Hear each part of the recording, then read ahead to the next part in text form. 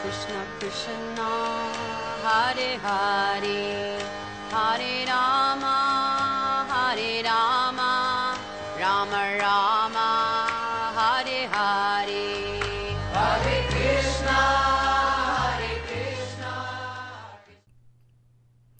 Hare Krishna. So, last time, in my first podcast, we discussed human life versus animal life. And today we are discussing the 3 ways of gaining knowledge. In our first podcast, we have discussed the 4 activities which are common to humans and animals alike, which are eating, sleeping, mating, and defending. And we found out that everyone in this world is trying to become happy by working very hard to perform these activities better. Then we have discussed the difference between a human and an animal, which is that human beings have reasoning power or rational thought. We have discussed what the special prerogative is of the human being over animals.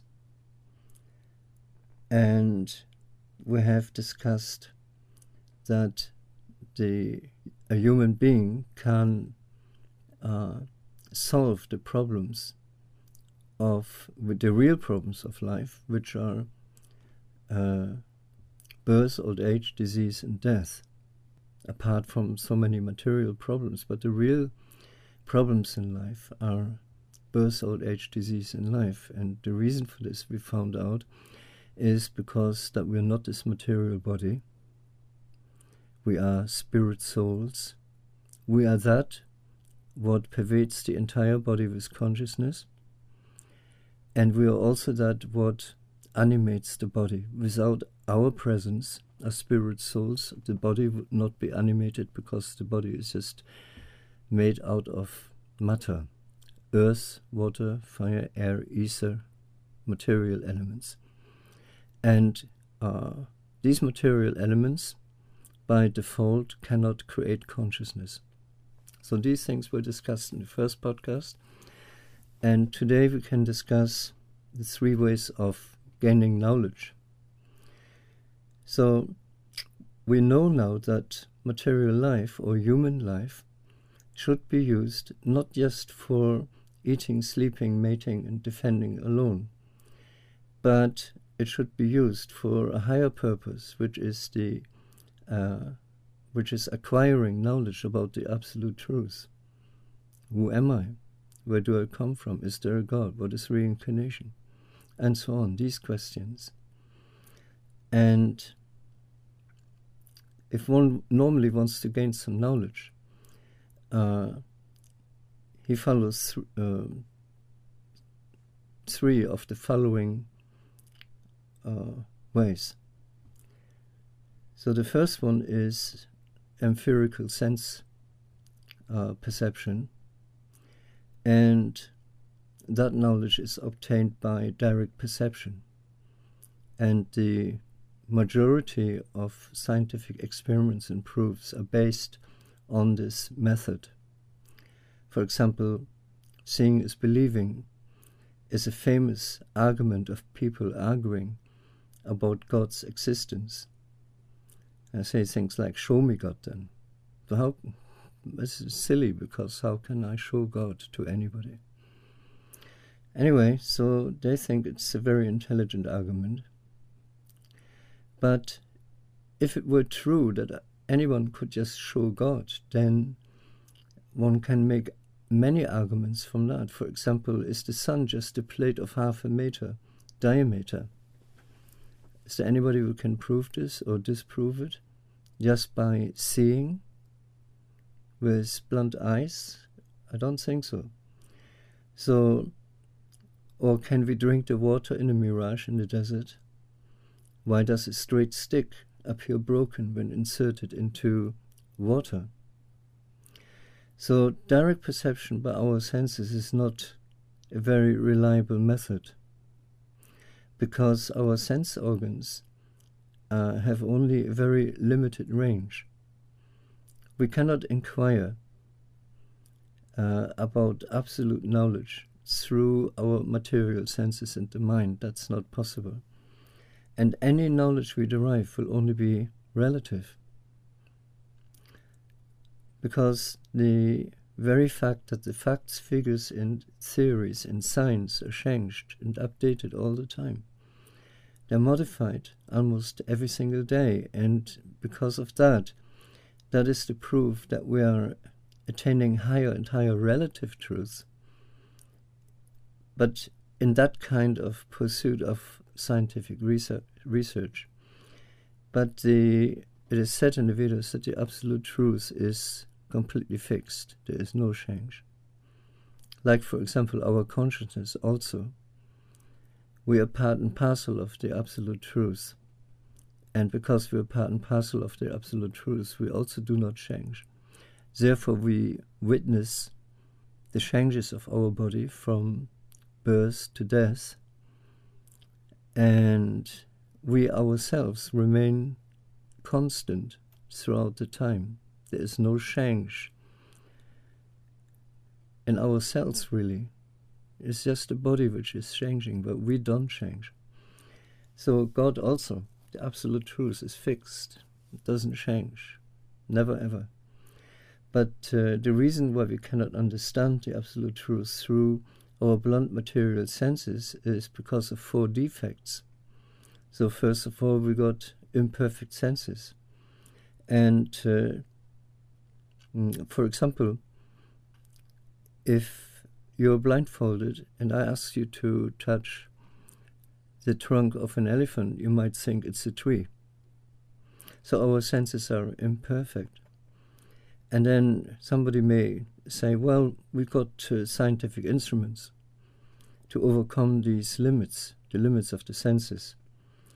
And Eugen Wigner was a Nobel Prize winner. He was a physicist. He pointed out that even if we photograph the stars, we must eventually take in by our senses what the photograph shows. Furthermore, without our senses, we cannot handle a photograph, a photographic camera, I mean. So clearly all knowledge comes to us ultimately through our senses. And that's the problem. So even with amplified, refined instruments, like a microscope, a telescope, anything, any knowledge which is based on sense perception through these instruments is no more perfect than our imperfect senses. And then we have the problem, of course, that we are prone to illusion. All our senses have many known deceptions. We experience them. For example, carbonated water. It tastes colder than ordinary water, and it's on the same temperature. So that's some kind of illusion. And for example, if we taste an orange after tasting sugar, the orange tastes sour. And if we taste a lemon, after that an orange will taste very sweet. So the illusion is not only with the tongue. We interpret physical reality, for example, with the eyes, perceived by the eyes, according to what we discard and what we choose to see. For example, in the early evening, you might see a rope on the ground, and you think it's a snake, and you run away. So there are many, many examples that can be given to show how our senses are easily put into illusion. And then we have the tendency also to make mistakes. And science, with all its dramatic successes, has from its beginning generated widely incorrect accounts, what was believed at the time as being total truth. For example, the stars were considered pinpricks in a crystal globe, and electricity and heat, they were considered fluids. And our brain, the brain was thought of as an organ to cool the blood. So these are extreme deviations from what we understand now to be the truth about these things. But because we have imperfect senses and we continue looking into these things, that information is always updated and it's never really constant at all. And then, of course, there is the cheating propensity. It is said that to err is human. And sometimes, unfortunately, humans go beyond innocent error and deliberately propagate untruths. We know that from, let's say, politicians or the mainstream news.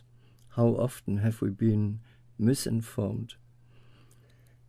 And it was later corrected, but then the damage was already done.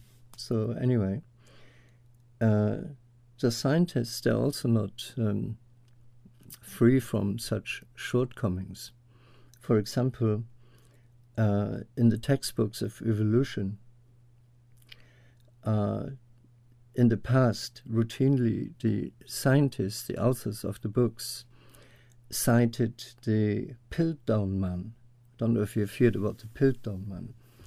That was in 1912 when archaeologists excavated a human-like skull and an ape-like jaw from a gravel pit in Piltdown in the British Isles.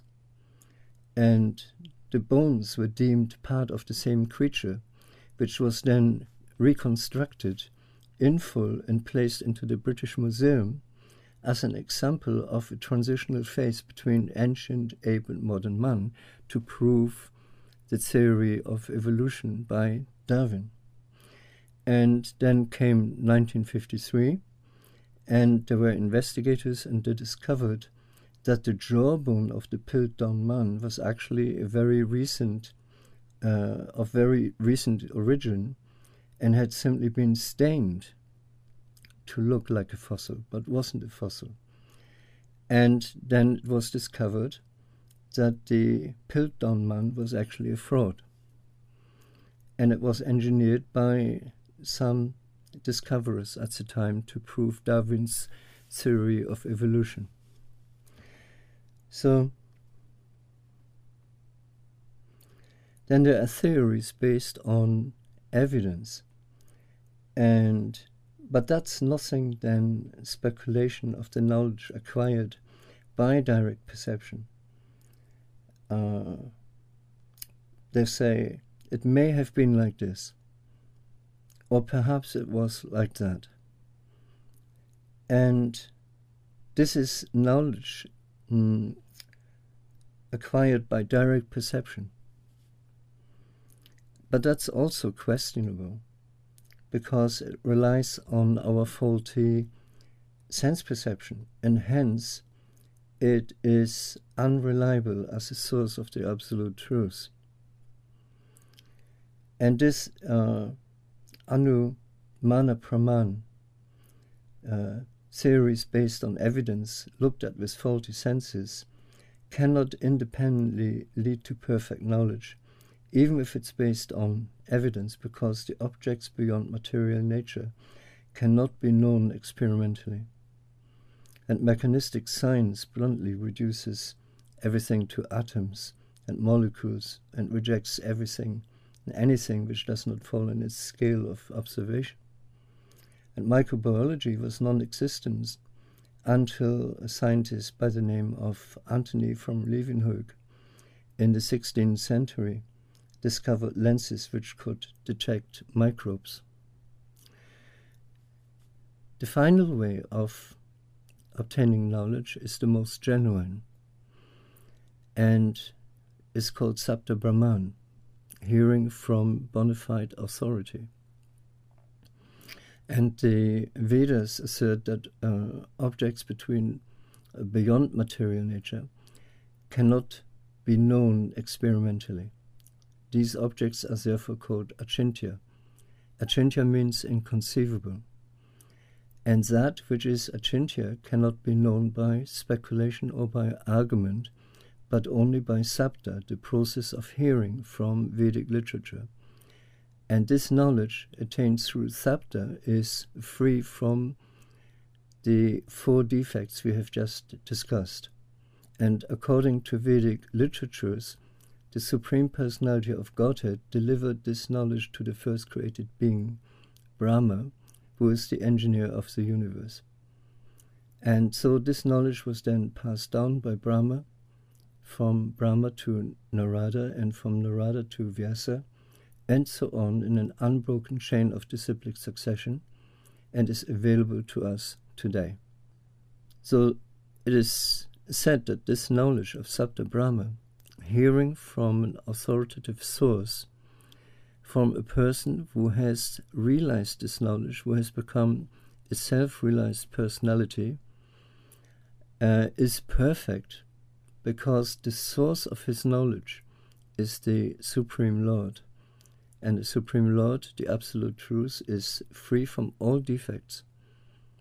And therefore, the Absolute Truth alone can deliver absolute knowledge to living beings with those 4 defects. But the present-day educational system teaches students in schools and colleges the knowledge obtained by pratyaksha and anumana, which is the ever-changing relative truth. And this material knowledge is meant only for bodily maintenance. It can in no way provide any solution to the ultimate questions of life. Who am I? Why am I here? Why am I suffering? What is the ultimate destination of life? What is reincarnation? Is there a God? How can I become truly happy? So from there it is clear that only Sabda Brahman, the knowledge of the Vedas, can provide us perfect information about the Absolute Truth, the Supreme Personality of Godhead, and give permanent solutions. So thank you very much for today. And towards the end of the week, I will do another podcast about the Vedas and the perfect knowledge which comes from the Vedas, and how the Vedic wisdom is infallible. Thank you. Hare Krishna.